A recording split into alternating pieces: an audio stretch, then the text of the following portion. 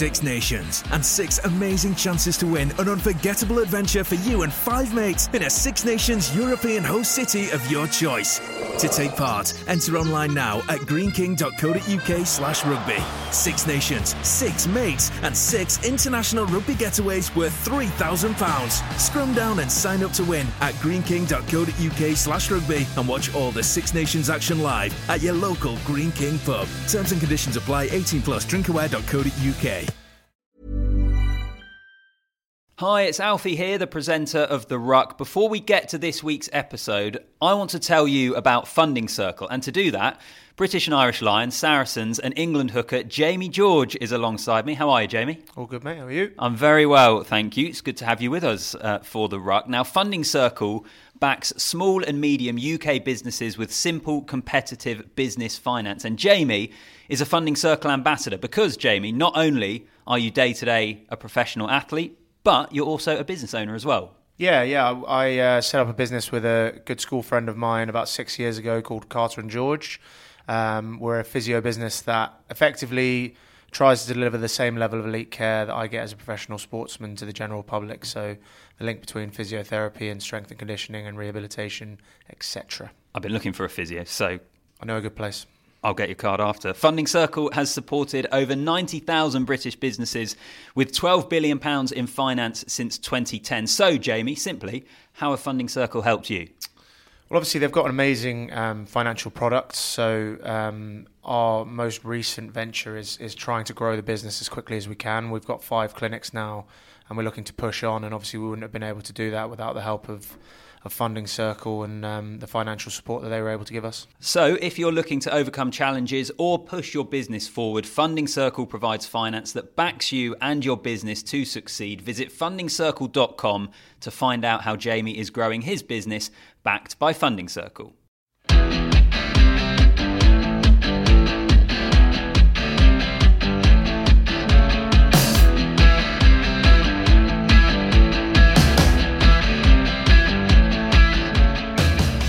Welcome everybody, thanks for downloading. This is The Ruck from The Times and The Sunday Times. Will Kelleher here, and look how lucky you all are today. The CVs of the 2 men joining us today are extraordinary. Between them, they've won 74 international caps, 5 more for the Lions. They've captained their country for years, and the Lions on 2 tours. And get this, they've lifted the Six Nations trophy twice, including winning a Grand Slam. Unfortunately for Stephen Jones, our columnist Sam Warburton is doing the heavy lifting in that partnership. Welcome, Sam. Welcome back to The Ruck. How many times has Sam Warburton won the Rugby Writer of the Year?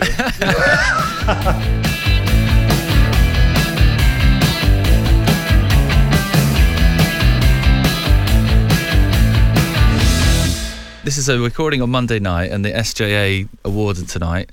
Steve's in the running, along with the absent today, Alex Lowe, who's preparing for a big evening. Red hot favourite. Sam, first verdict to The Ruck.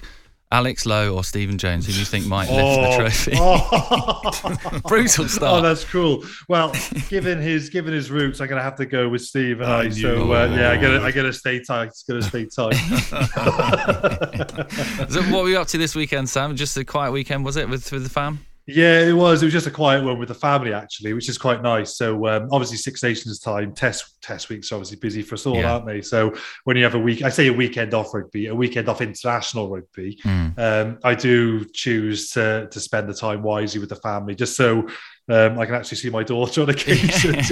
So it's a busy time in Six Nations, but I love it. It's great. I love the rugby, but a weekend off, I'll max out that with the family. How about you guys? Steve, you're at Saracens? I went to Saracens, and it's funny because you're in a phase now, Sam, where like in Wales, the clubs never see their top players, but actually Sarries have got a decent academy, and they look really strong. They really beat Leicester by more than the score suggests. So it was a really good game, and also Sarries have now got their new stadium open, or their full stadium open. So it was good. It was a bit cold, but it was good. But some stage, they've never done it yet. Some stage they're going to have to stop the overlap between the players playing for their clubs and country, but there's no sign of anyone's got any bright ideas for it. That's for sure. It's a nightmare that you're looking at the Premiership season at the moment, and it's really going well, isn't it? And there are tight games all over the place, but they're absent of their stars for such a big period all the time, aren't they? I mean, I think that's a good step in the right direction from the URC. It was pre-COVID, but there's obviously some rearranged games in test weeks now. But initially, there was going to be minimal games played during the international windows, which I thought was really smart. That's kind of what I've always wanted rugby to do. But obviously, COVID's kind of forced its hand, and there are a few more games than normal being rearranged. But I do feel that. I mean, God, we could open up a can of worms here, but I do feel if there's a way we can structure the global season or the seasons where you can play international rugby and then play club rugby with all your big hitters. And it's going to need someone much cleverer than me to figure out how that would work. But I do wonder whether the only way for that to work would have to be the less is more route, because you can't, there's a lot of games now and you just have to try and there's obviously has to be less games. Yes. So the product would obviously be better. But I wonder whether that's the way. But again, money dictates a lot of these decisions. And this is obviously a big discussion right now with player welfare. And I know players,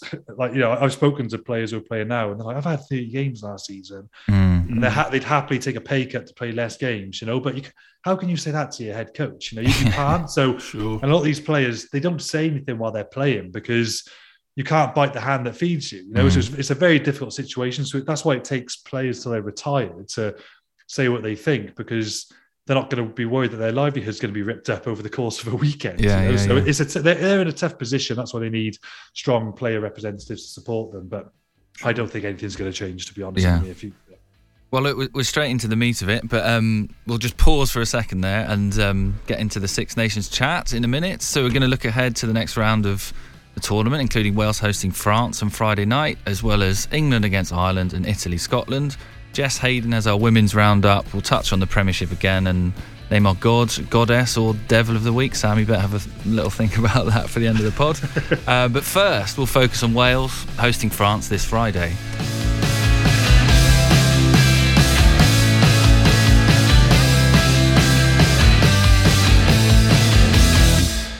It looks from the outside that could be a belting game. Friday night in Cardiff, you've got French hurtling round the corner on a run.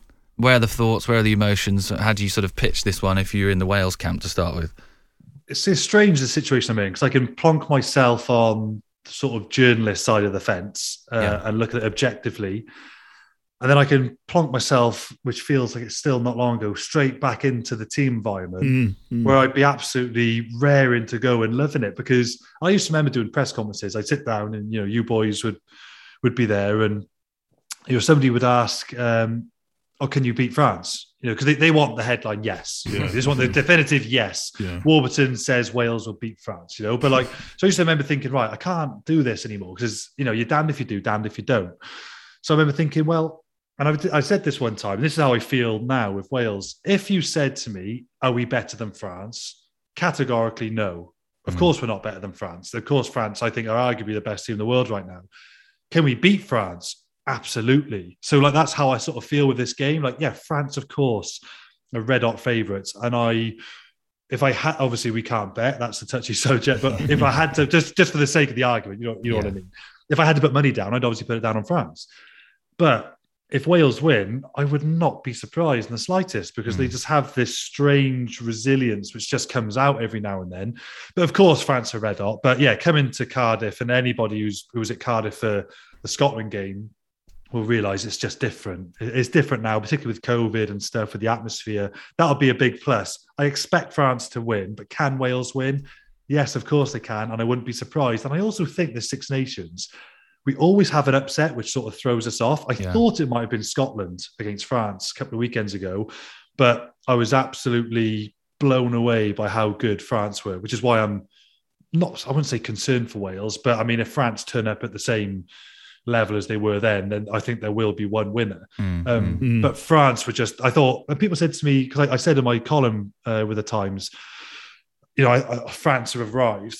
And somebody said, where have you been? You've been living under a rock for the last 12 months. So no, but every team has that emotional peak where in a season, like when they beat New Zealand, and they were at home, of course, and they played Argentina. I think it was Georgia the other game. They were always going to win those. But to actually go, then obviously their first two Six Nations games were at home. I was impressed them against Ireland. But to go away from home and not just beat Scotland, but they put them to the sword, good and proper. I remember thinking, all right, this is now 6 wins in a row against good opposition. I think that they're here and they mean business. So, yeah, given what I saw a couple of weekends ago, France are looking brilliant and can be very hard to stop them winning a Grand Slam.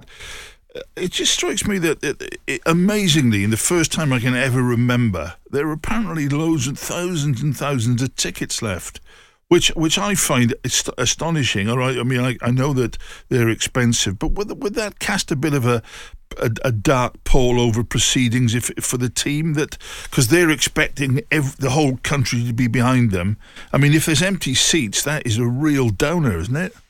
Yeah, I'll be honest. I've turned up. I mean, I can't ever remember being empty for someone like France, for example. And that's when France weren't the team that they are now. You know, that would still be a sellout at home. But I remember playing games against perhaps some tier 2 opposition. And when you go out for the anthem, of course, playing for Wales is one of the proudest moments of your life. But when you stand at the anthem and then you look around the 3 tiers, then suddenly the top of the 3rd tier looks a bit scattered and there's not people there.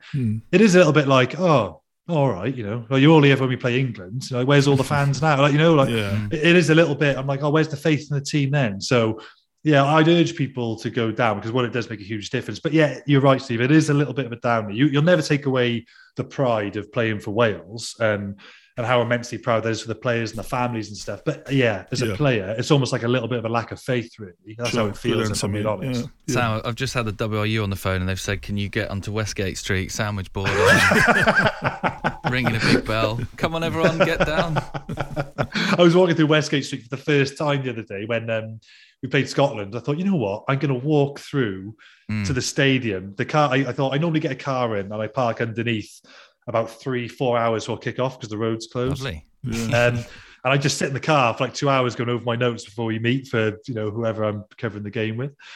But this time I thought, no, I'll get a taxi in later so I can spend a bit more time with the family in the morning. I've done all my prep work anyway. But then obviously you can't get within half a mile of the stadium. So I thought, right, I'll walk in. And it was so nice just walking in, just seeing all the crowd, the atmosphere. Because I've never experienced it ever, you know. So it was great seeing the buzz pre-match because you guys talk about it and like you're not along as players. But I'm like, well, I don't know what that's like because you go into the stadium, you get parachuted in, you get parachuted out. So it was great to see the home fans there. But yeah, I do hope that they can sell it out so it'll make a good difference. What were the sights that you saw that you thought, God, I didn't realise that this was going on outside the ground? It's very different to Twickenham. I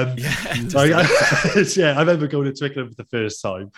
And it's very like they put on there's loads of hospitality there, lots of people having picnics in the car park in their cars and it's all very, it's great atmosphere. But then when you get the bus then into Principality or down Westgate Street, then there's people with like, daffodil hats on, pints of wine, like going crazy. And it's like, oh, this is Wales, I love it. So it's very different, but 2 great atmospheres, But yeah, I do love, I've only seen it on the bus, of course. That's right before kickoff, which is obviously bonkers. I guess. I got videos on my phone. Just I can't believe that people have that much emotion and enthusiasm, which is amazing. But as a player, it's the same. Like you don't wait till the anthem to see who's in the stadium. You wait till you turn right to go up Westgate Street, and then the horses suddenly trot you in, and you get a gist for how big the game is from the streets from that, and it normally has a good reflection on what happens in the stadium as well. So when it's bouncing outside, it's bouncing inside as well. So players get that, all that infiltrates and can affect them. So when there's massive support there, it has a huge effect. I'm interested to know. Obviously, this Friday's a night game as well, late kickoff. You played in a few of those. What difference does that make as a player? How does that change your day? Are there some people that hate them because they're spending all day walking around the hotel room and don't know when to eat and all that sort of stuff? What's the material impact of you on a player, those late kickoffs?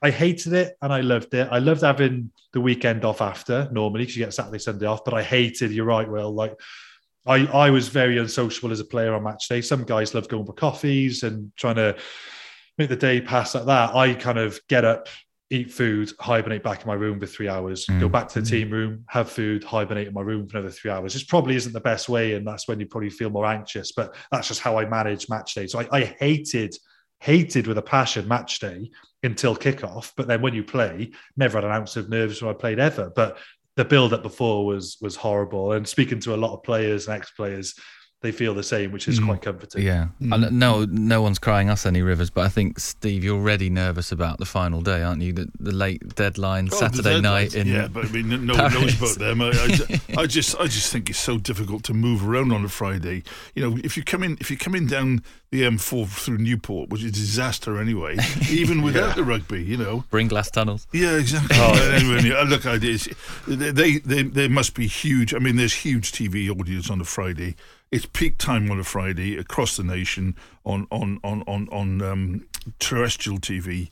You can't really get past that. It's a bloody great thing for the game. It really is. And you know, I remember covering the Welsh Slam in 2019, and the first game they had was Paris that Friday night when they were 16-0 down and ended up winning, didn't they? And I remember the lads there were saying they didn't get to sleep until about 4 a.m. because you're so high on adrenaline and caffeine and everything else. That must be weird as well. It's horrible in a sense. When you play in France as well, it's always the hour later as well because of the time difference, you know. So if it's kick off here at 7 o'clock, well, you're kicking off at 8 or 9 over there, you know. So you obviously have the game, then you have, pre-COVID as well, you'd have your post-match function, and the French love a post-match function. You know, meats and cheeses, is it? Red wine? Yeah, you nailed it on the head. And it's like speeches and very formal, but then it takes a long time to get the speeches done. You go back to the hotel at like 1 a.m, and then because obviously when you have a late kickoff, you take very high caffeine sort of energy drinks beforehand. So it's the equivalent of maybe 5 coffees, at like sort of 7-8 o'clock just before you go out, and it's like in a shot. So you have 350 milligrams of caffeine, just before you go out, which say I think a coffee is about 70-80, so that's kind of how strong the caffeine is. So then you get back, and they don't like giving sleeping pills to boys, but after a game, they would give you a sleeping pill because the best form of recovery is sleep. You can have all the nutrition and cryotherapy in the world. But getting 8 hours sleep, 9 hours sleep after a game is the single best thing you can do for your body. So I'd end up taking paracetamols, night tablets, like night sleeping pills, then like night remedies, just to try and get off at a reasonable hour. So that's the only that's the pros and cons. That's a nightmare. It's a nightmare then, and it sort of ruins you're all out of sync then the next day. So late kickoffs, good things and bad things, but the caffeine's a nightmare. You're right. Steve's just making notes about the post-match regime there. Just make sure he's right for What about so Steve, let's get onto the rugby itself. We were talking on the last pod about if the French were to do it, it'd be one of the great slams because they're really dominating at the moment.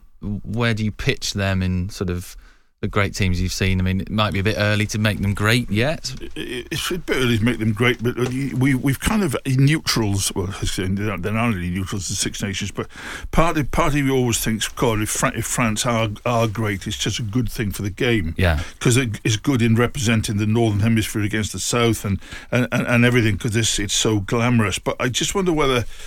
I mean, what this team has got, in my opinion, and I just wondered what Sam would think in terms of the Welsh team, that they're huge men, Sam. Cyril Baille up front and Antonio, these two props, and then they've got Waki, the Willems there. But someone or somehow they've got fit and fast. I mean, Antonio is one time when he couldn't move.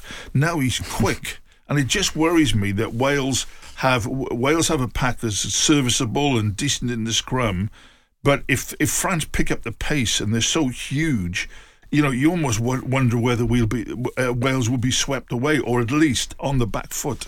No, you're right, Steve, and it's very simple. Of course, there's many more intricate things in the game like kicking and set piece and stuff, but I do say this with rugby, and you can't skirt around it. Big man beats small man. In most situations, and I wonder whether Sean Edwards has come in and really given him a kick at the backside, because he's that sort of person, and he would say, if you want to defend my way, you've got to be relentless for 80 minutes. I can't have you dipping in and out of games like they perhaps been guilty of in the past. And I remember a conversation he had with a Wales prop who's still in and out of the system now, and I remember I was picking up my food along the lunchtime, like along the sort of buffet sort of table. And he was in the queue as well. And this one player didn't really look after his diet. And Sean Knight is just a straight shooter. And he didn't really engage in a whole lot of conversation with players, outside of training. And he just, out of the blue, just went, if you sorted your diet, you'd be a decent player. You need to sort your diet out. And Thanks, Sean. I remember this player, But I remember thinking, though, but he was, I won't say who the player was, but I remember thinking, he's spot on. Yeah. And it's probably what I was thinking. And he's like, mate, if you want to defend for me, you're not going to be able to defend for me eating that, looking like that. You need to sort yourself out. You need to get fitter. And I'm pretty sure he would have had those pretty stern conversations with the French. And, he knows what a winning environment looks like. I'm pretty sure he would have said, yeah, you've got great natural skill level. You've got great size. You've got great appetite to attack. But I'm not seeing an appetite to defend, and I'm not seeing a fitness level that can sustain it. And I imagine, he would have gone in and done that. And because he's demanded that from the players, you can see it. Their appetite to defend is enormous. But yeah, seeing guys like Antonio running off 10 in the midfield, not just running a short line off 9 like most teams. They've got Willemsen, these boys running off 10 into centres, and they're causing damage. I'm thinking, flipping heck, like that's why I'm so impressed by them, because they've got the physicality and they've got the speed and tempo to match it as well. And most teams only have one or the other. They don't have both at the minute. France have got both, and that's why they're pulling teams apart. So no one's matched that so far. Ireland blitzed Wales physically, and France managed to keep them at bay. They kept them at jab's length all game. So I do fear if you can't match France physically, you can have all the kicking strategies in the world and set piece and things like that. But rugby is a 15s anyway, international level, is a brutal physical sport where, more often than not, I'd like people to tell me when the last time they saw a team get physically dominated but won the game. I can't remember that too many times. The only time I can remember is maybe Japan against Africa in the World Cup. But there's not many. There's not many. There's not many games, so most physical team normally win. So huge challenge for Wales in that sense. You mentioned Sean Edwards there, and I'm fascinated about the psychology of the final 2 weeks. You've been there in 2012. As much as we all make a big deal about it, the players will try and do it down the whole Grand Slam chat, won't they? What was it like when you were in Wales camp? What were people like Sean Edwards like when you knew it was on and it was just trying to stay calm and not play the game before you play the game kind of thing? Yeah. If France do a good job this Friday, I'll be even more impressed, because this is when it starts really ramping up the pressure. Like you say, until week 3, the Grand Slam things linger in the background, but there's a long way to go. When you have your sort of fallow week, and then obviously a lot of players get released, you go into training, there's only like 19, 20 of you, and everything's really chilled. The sessions are still tough, but there's much less press around, no media, it's a much more relaxed week. Boys will come back in today, Monday, test week, everyone's back in, press duties are straight back, and then you've got the Grand Slam around the corner. Now the pressure is enormous and you can't escape it. You can't escape it. There's nothing a coach can say which just suddenly makes you feel, actually, let's just enjoy it. It's fine. you know the Grand Slam is there. And some of my worst training sessions as a team was on these weeks and the last couple of weeks running in. And I remember 2012 Grand Slam. God, I sound old going all the way back. But we had this session which was horrific. I can't even put why it was so bad. I remember Adam Jones, it takes a senior player, maybe just got all the boys in on the Thursday. He's like, right, stop. Calm down. There's no, I remember he said there's no, and I remember saying this when I was captain on Lions tours, because we had some bad team runs day before a game. And he was right. I remember there's no correlation having a good session and playing well on the weekend. It's not. So just get yourself in the right space that you need to get in to play a game, do the tick boxes you need to do in the week, whether it's on the pitch, off the pitch, and your recovery and your sessions, your extras, but just focus on what you got to do over the next 2 days to get you to reach that emotional and physical peak, and just focus on that. Because if everybody just focuses on their own little cog, then when we turn up together on Friday night this week, for example, focus on your cog, and then those 23 cogs put together perfectly, we will win, So just focus on your own individual role. Sam, you really, honestly, made me really excited for it now by the way you explain the Grand Slam, etc. We've had, I hate, the one thing I hate with Eddie Jones is this thing about, look, we're concentrating on the World Cup, we're aiming at the World Cup, we'll be a great side at the World Cup, and diminishing the importance of the home season. But the Grand Slam, first of all, it's unbelievably difficult to win, in my opinion, because you've got to win each game, and each game's tight. But also when you do win it, there's a certain glory. I mean, remember when Wales won the last one, there was reception at the Senedd, and it really put bums on seats. You can't win the World Cup every year, but you can win the Grand Slam every year, and surely it's worth winning. I've been in 8 Six Nations campaigns, and I can honestly say the word World Cup would never have been mentioned in any 8 of those campaigns. Yeah. It's all about winning the Six Nations. And I'll be honest, World Cup wouldn't even be crossing my mind right now if I was in a Six Nations campaign and it was 18 months away. It's all about lifting that championship and lifting that trophy. That's what it's all about. So, yeah, that surprised me as well. And I don't think decisions at Six Nations level, any selection decision should be made on the World Cup 18 months' time. It should be about winning the Six Nations. Yeah, summer tour maybe, then the next autumn internationals maybe. The Six Nations prior, yeah, you want to put some faith and some trust in guys who, need to get used to playing in away environments if a World Cup's around the corner. But this year, 18 months out, World Cup would never, ever have been mentioned in my experience. And I find that quite strange as well. If France were to do the job in Wales and then were to do the job at home to England on the final day, that tees up the next year amazingly, doesn't it? Like French winning a Grand Slam a year out from their home World Cup, having beaten the All Blacks too, that's tasty, isn't it? It's exactly what we want, really. Yeah. And don't get me wrong, we saw what happened in 2011 to New Zealand when they were the dominant force, and they had a far from convincing World Cup campaign, but they won, and that's the main thing, and they deserved to win. And when you look back, that was a phenomenal All Black side who went on to win in 15 again. But can you imagine the pressure of the French at home after all this 12, 18 months build-up, if they do go into a home World Cup, seeded number 1, having put every team in World Rugby to the swords on the way? It's exactly what England did in 2003, and they backed it up again in 2003. That's why I was so impressed with that England team, because I remember thinking, wow, they've won a Grand Slam. Before that, they beat all 3 Southern Hemisphere teams. I think they even went to New Zealand and beat New Zealand there as well. Wellington, 2002, So if France can continue on this run, if they did win the World Cup, I think it would be the first time, and mind you, there's a lot of rugby till then, but you're right, it's teeing up to be a team that would finally, for the first time in the Northern Hemisphere, rival that England team of 2003. Yeah. Sam, I just wondered, we've spoken a lot about France. So Wales have got a certain amount of strengths to throw at them. I mean, it's amazing how well Faletau played last week after playing no rugby at all. And also, I don't know if you agree, the Welsh line-out seems to be okay. We were talking before we came on the air about how well Nick Tompkins is playing. Wales have got a certain amount to throw back at them, haven't they? Oh, yeah, that's why I'm in a weird way. Of course, it would be an upset. It would be a massive upset. But then if Wales just pulled out this hugely resilient performance, and the thing with Wales, I've heard a lot of teams say this, they're the sort of team, and it happened in Scotland, you don't want to get in an arm wrestle with. If they can stay within 7 points, then they're a tough team to beat, because they've got players who have got Nous and Niggly, and you've still got a little bit of X factor who can score from nothing.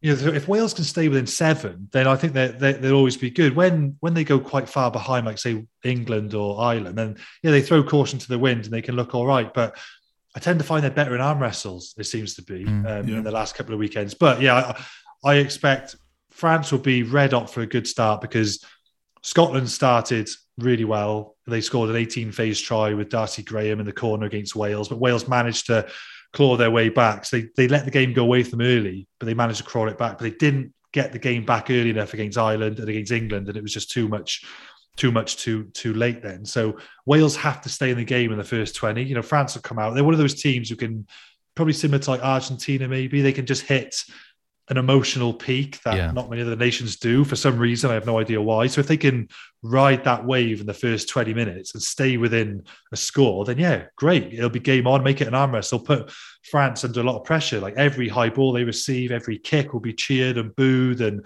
it'll be a hostile environment for the French. So they want to make it hostile. Even though France have been so dominant in the last 12, 18 months, they haven't been too dominant away from home in hostile environments. They did it against Murrayfield, which is why I was so impressed. And that's why if they do it again in Wales, I'd be like, okay, wow. I'm not sure who's going to beat this team. So that's why I'm really intrigued to see if they can back it up again, to really just put a message out to European rugby, world rugby. Listen, no one can knock us over no matter what you throw at us. And that would be impressive. So, verdict on the game then, quick one before we move on. Wales or France, Steve? I think France will win, and I think it'll be a lot tighter than people think. I wouldn't be surprised if it's not within a score. Yeah. Sam? Agree with that? Yeah, I agree with Steve. I think it could be like a 7-8 point win for France. I think Wales might surprise people, show some resilience, but I think France will probably be a very deserved winner, but I think Wales will make it closer than people think.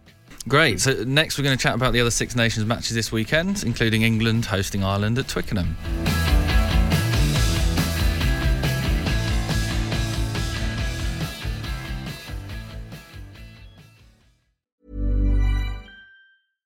The biggest rugby tournament of the year is coming to a Green King pub near you. Watch all the unmissable action live as Europe's top six battle it out for glory in the Six Nations tournament. In and out for the line! Leave your rivalries at the door and get their team together to watch the Six Nations. Feel the excitement and the buzz of coming together to enjoy matchday food and drink at your nearest Green King sports pub. Scores in the corner! The Six Nations and Green King. 18 plus drinkaware.co.uk.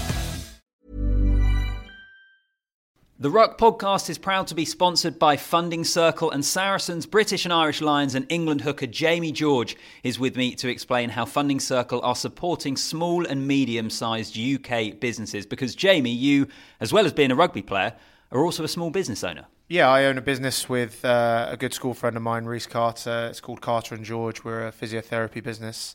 We've been up and running for about 6 years now. And sort of our strap line is delivering the same level of care I get as a professional sportsman to the general public. If you're looking to improve different parts of your business or hire talent with extra know-how, Funding Circle provides finance that backs you and your business to succeed. Jamie, you want to do the sign-off for us? Absolutely. Funding Circle, business finance that backs you. Visit fundingcircle.com to find out how I'm growing my business backed by Funding Circle. Yes, England, Ireland.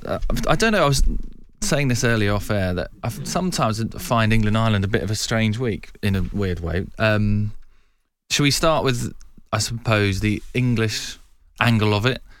Is this too early, Steve, to say it's a bit of a make or break game for Eddie and his new project? No, it's not too early because we've had the last 25 games have been make or break, it seems to me. and I still don't think he's still talking the hind legs off a donkey. But there is no, in my opinion, there's no cohesion there. You're not quite sure what they're trying to do.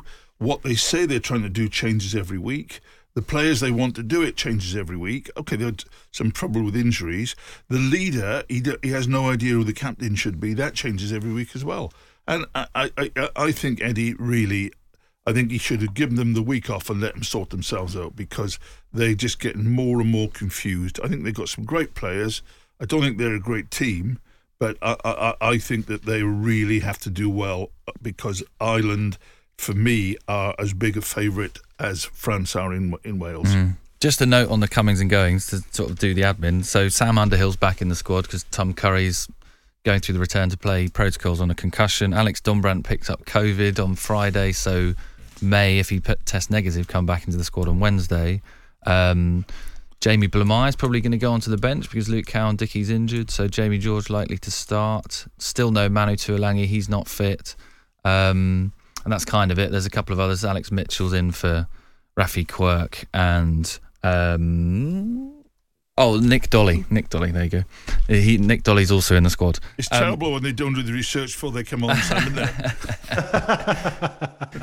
Yeah, so Sam, what do you make of England? I mean, Eddie keeps talking about their profligacy in attack and he's trying to nail that to the mast. What have you made of them so far?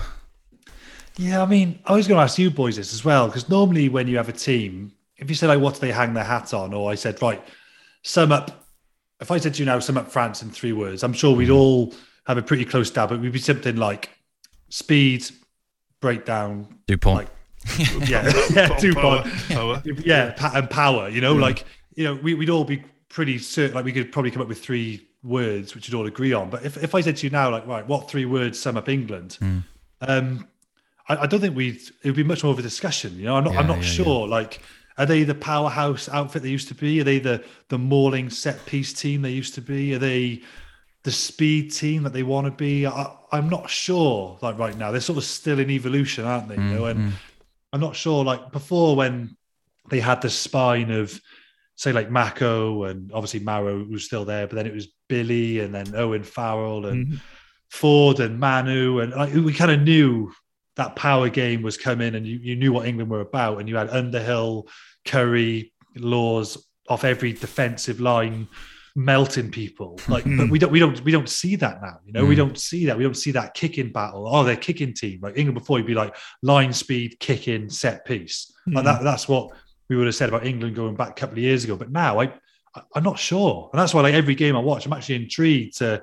Yeah, they played quick against Italy, but if I was playing now, I wouldn't, no disrespect, I wouldn't analyse any team who played against Italy, because they're going to play a different game against them, given the lack of quality. So I don't know. It's like a very, it's not the answer that you probably want, but that's why I'm still watching England with intrigue to find out what they do and how they play. So I'm not sure what they hang their hats on right now. I think this is a great answer, Sam, because I think you just proved the point. I mean, you gave 3 words for France, and then I'm trying to think of 1 word for England, even 1 word. I mean, inconsistent, but that's a negative. I honestly don't think they got it right, and I totally agree with you there. Just you mentioned that you wouldn't analyse Italy. Is it? You will have had years where you have an Italy game sort of in the wrong place, if you know what I mean, in the schedule. It must be annoying in one way for Ireland that they've gone Fallow week, a sort of nothing game against Italy that was kind of ruined as an exercise because of that 13 men thing, then another week off, and then England. There's sort of no momentum in there at all for them, is there? Yeah, you're right. They haven't been exercised properly for, what would that be, 3 weeks, 4 weeks? Isn't ideal. England are coming off the back of a good intense game against Wales, which would have really exercised them, and they get a lot of learnings from it. But yeah, I think that Italy in the middle, like Italy, you kind of want first or last, really. You kind of want them first up so you can get the cobwebs off, or you want them last. So if you're going into Grand Slam decider, it's a little bit less pressure. Without sounding disrespectful, because I love Italy. I'd love them to be competitive, but right now they're not. So let's just call it a spade. So yeah, you're right. Actually, that would be interesting. I think that would be a very valid point if there was a poor start. It's just not being able to hit your straps for 4 weeks. But I'm sure Ireland won't have a problem with that, given the experience in their coaching and playing camp. So I think that's going to be brilliant. Again, I think it's a brilliant game, but I would expect and predict Ireland would come out on top on that one. Just a quick note on Andy Farrell. Talk to us about your knowledge and memories of working with him and what he did to those Lions teams and all that. One of the best coaches I've ever had, without a shadow of a doubt. I genuinely haven't got a bad word to say about Andy Farrell. Whenever I think the one massive thing that he has is because of obviously his amazing playing credentials. When he talks in a meeting, I couldn't help but think like you got to win your players over as a coach. That's always the hardest thing a coach has, is to win over your playing group and to get them to do whatever you want. When Andy Farrell speaks, all I want is his respect as a player. I just want him to look at me and think, Warburton, tough player, uncompromising. I want him in my team. That's like you can have all the plaudits you want, but when you get when you've got someone of that ilk, who respects you, that's what it's all about. That's what you want to win as a player. So I just remember listening to him thinking, God, I would have loved to have played with him.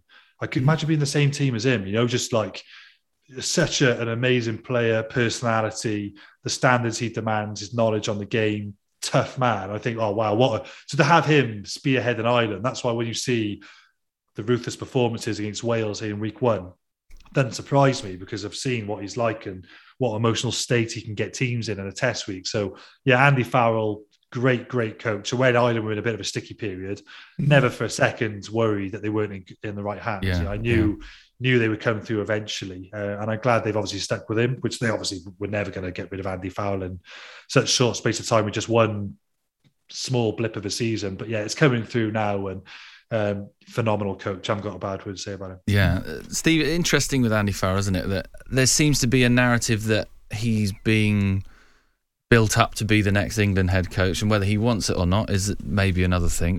But is it a bit disrespectful maybe sometimes to always think that England is this great pinnacle for these other coaches? Absolutely. I mean, look, I suppose you're only as good as your last coach if you're England, but also I think Farrell's the sort of man. What we do, as you know, Will, we speculate. We have a list of here's the next 6 people in charge. Is Nick Mallet, Razzie Erasmus, but actually, I'm sure Farrell has not given it a 2 seconds about, where do I go next or anything like that, because I just think he's probably still trying to live down his experience in 2015, and I just think, the tribute Sam's just paid to him, I just carry on, and if anyone wants me, they'll have to, blank check. Give me a blank check. Absolutely. Why would he not ask for a blank check? Absolutely. Yeah. He's a professional. He's not charity. Yeah. Did you find? I mean, there was always a little bit of a narrative, wasn't there, about Warren Gatland in England? Now, he probably never actually courted it or anything like that. But did you always find that weird, Sam? It was funny. I remember Gatland addressed it once. He was obviously in the press. Yeah. And he just said, it was like a meeting. He just went, boys. And he'd often address if there was something controversial in the press. He'd be like, boys, you might have seen some speculation about myself joining England, but don't worry, I'm not going anywhere. They couldn't afford me. And he just carried on the meeting, and that was it.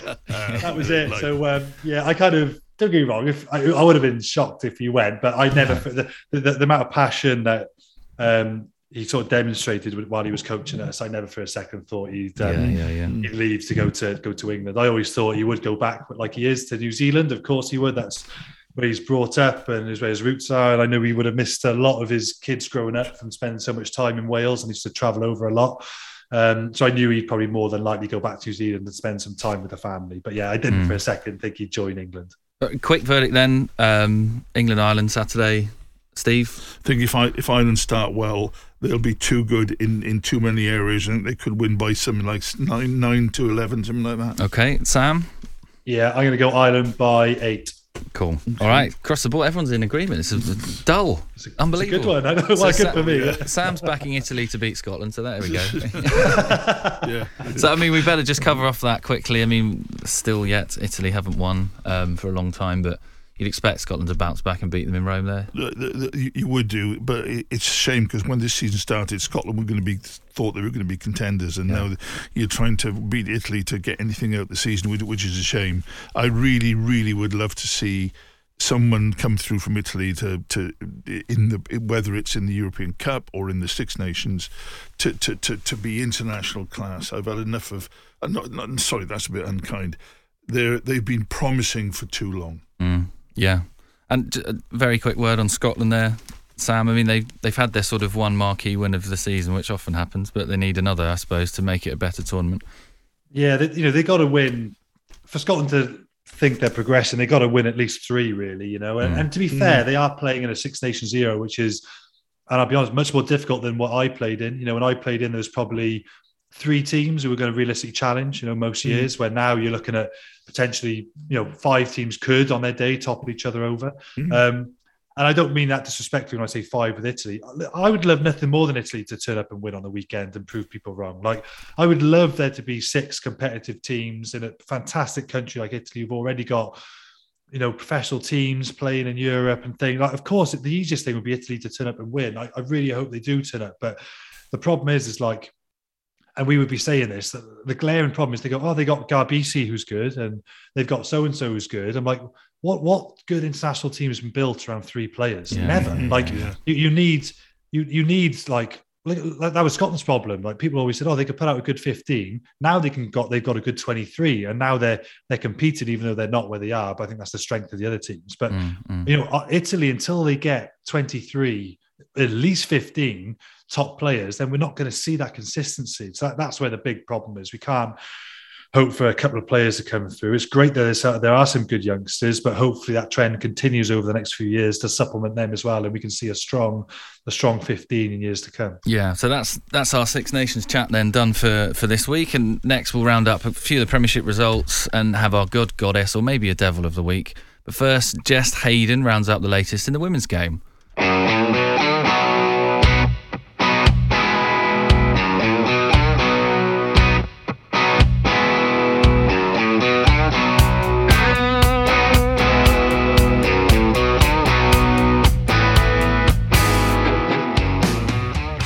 The Premier 15's leaders Saracens have confirmed their home semi-final after they survived a second-half comeback by Sale Sharks to win 41-33.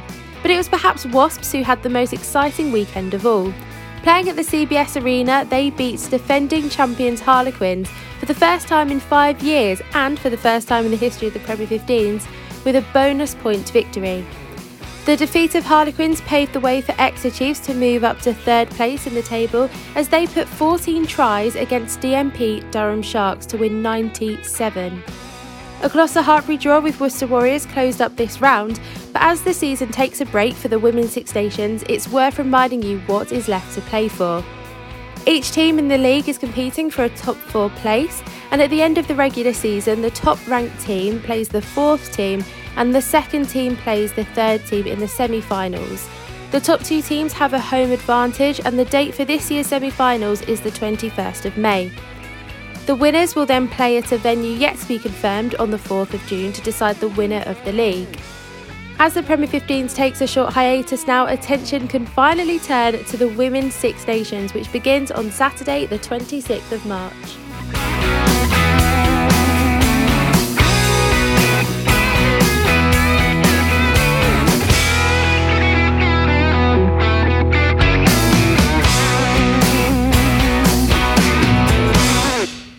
So let's just touch very briefly on the Prem, if we can. We'll try and get fully into it after the Six Nations, but we're a bit distracted at the moment. But Steve, you were at Sarries, you enjoyed that, as you were saying, and another good and close weekend of results in the Premiership across the board, wasn't it? Yeah, it was. I think the 2 highlights were on the weekend was Saracens started putting the team together that they see as their full team, even without their England players. That was A.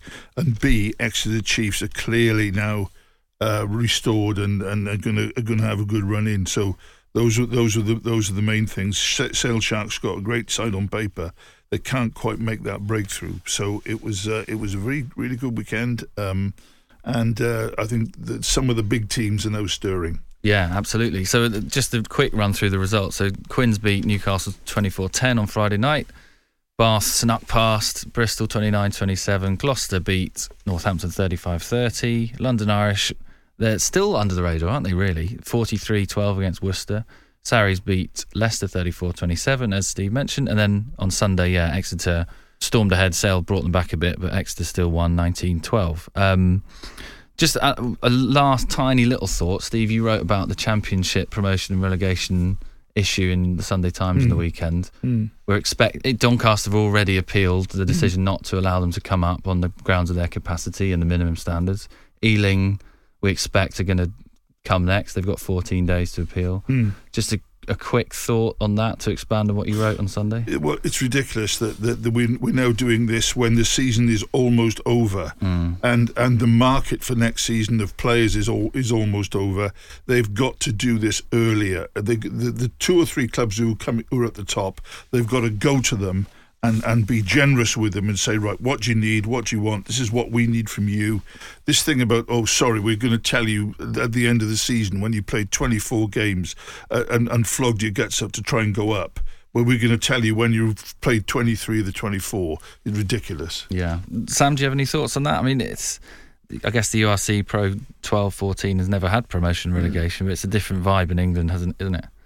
I think the promotion relegation is a must. But say there you're looking at like Ealing got from what I've seen, look, they got a reasonable setup. But I think England, their massive blessing is that they've got this potential to have promotion relegation. We couldn't even dream of that in Wales. We just haven't got enough good teams in Scotland and Ireland. So whatever's got to be done to try and get 2 competitive leagues as competitive as they possibly can. And of course, Premiership football is the standard. Like how good those leagues are in England, and if you've got an amazing competitive Championship league, and I don't know, that's it again, I'm just plucking things out of the area, but if there was some way to help those sides in the Championship and all to have the potential to go up, and then you've got realistically 2 fully fledged professional leagues which can go up and down, it would be phenomenal for the English game, and you've got the player base to support it. You can do it. So it's England's massive blessing over probably maybe South Africa could do it. They got a lot of teams, but there's not many teams in the world who could even dream of this domestic situation that England have got. So I think it's a massive blessing for them. I hope they do as much as they can to develop the Championship. Well, we'll round up the podcast there. We've got a quick nomination for God of the Week from Jess Hayden, our women's correspondent. So we'll drop that in here and then we'll go for our ones as well. So we have a quick thought on that. This is Jess again, and I have a nomination for God of the Week. It's Sam Knott. He's a player at Puddletown RFC in Dorchester, and he won Man of the Match over the weekend, but because he is 6'10", he was too tall to join in the grassroots tradition of standing on a chair to down his pint after the match. So the rugby club actually removed part of the ceiling so he could still take part. It's a really funny video. You can find it on Twitter if you search for Puddletown RFC. But Sam is standing on this chair with his eyebrows and forehead in the ceiling, just seeing off his pint for winning Man of the Match. And I just love that. So my nomination is Sam Knott from Puddletown RFC. Steve, Goddess, My Devil, God, where are you going? God, I'm going back in time a little bit here. Billy Vunipola is playing as well as I've seen him. And Eddie's turned him down and said he's not committed and whatnot. Tell you what, go and ask Leicester about Billy's commitment. He was tremendous on Saturday, so I'm going to go for Billy. There you go. Just watching the highlights back of the Bath Bristol. I'm going to nominate Tom de Glanville. I thought looked key in the Bath comeback, and is a good young player who could have a decent future. Sam, nomination? You can go Goddess, Devil. What do you want to go for? Yeah, forgive me for being a little bit well-centric. A couple of things. Couple of things. I was really pleased to see Zammit just bounce back and with enthusiasm for Gloucester and bag an impressive try, which is the resilience that the Wales coach would have wanted to see. But this is slightly unorthodox one. And surprisingly for Wales, Ellis Jenkins has been omitted from the Six Nations squad, and Josh Navidi has had 180 minutes against Ulster and has been parachuted straight back into the team for his teammate at his teammates' expense at Cardiff Blues. And knowing how the coaches feel about Josh Navidi, the collision dominance that he brings, it would not be surprised if he starts for Wales against France. So I think he could end up being Wales's God of the Week because he's fit, he's back, and I think he's one of the players that Wales will be desperate to be fully fit to play France. So slightly unorthodox with his selection back into the Six Nations, but my God of the Week is the return of Josh Navidi. There you go. Sam's already transforming brilliantly into a journalist. He's throwing it forward to the next week. He's not looking backwards. We're doomed. He's ahead of us. All right. Well, Sam, it's been an absolute pleasure to have you on, and you can obviously read Sam's thoughts in the Times every week, as well as Steve's in the Sunday Times. He'll be at England, Ireland. I'll be there too, covering it for the Times with Alex Lowe for the Monday. We'll have Sam in the ruck today, and we'll have him in the scrum as well on the weekend. So there's plenty more to come from Sam.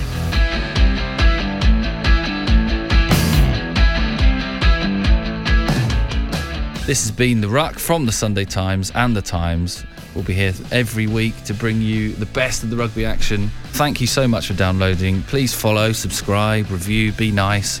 But thanks for listening, and see you all next time.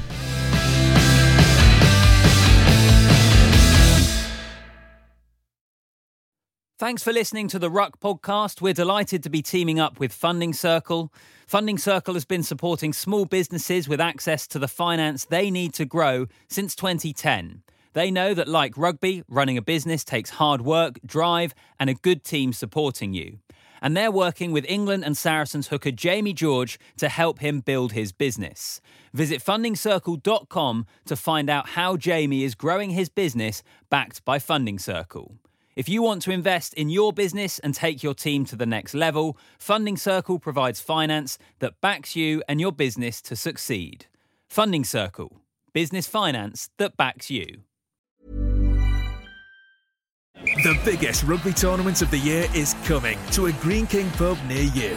Watch all the unmissable action live as Europe's top six battle it out for glory in the Six Nations tournament. In and out, for the line! Leave your rivalries at the door and get their team together to watch the Six Nations. Feel the excitement and the buzz of coming together to enjoy matchday food and drink at your nearest Green King sports pub. Scores in the corner! The Six Nations and Green King. 18+, drinkaware.co.uk.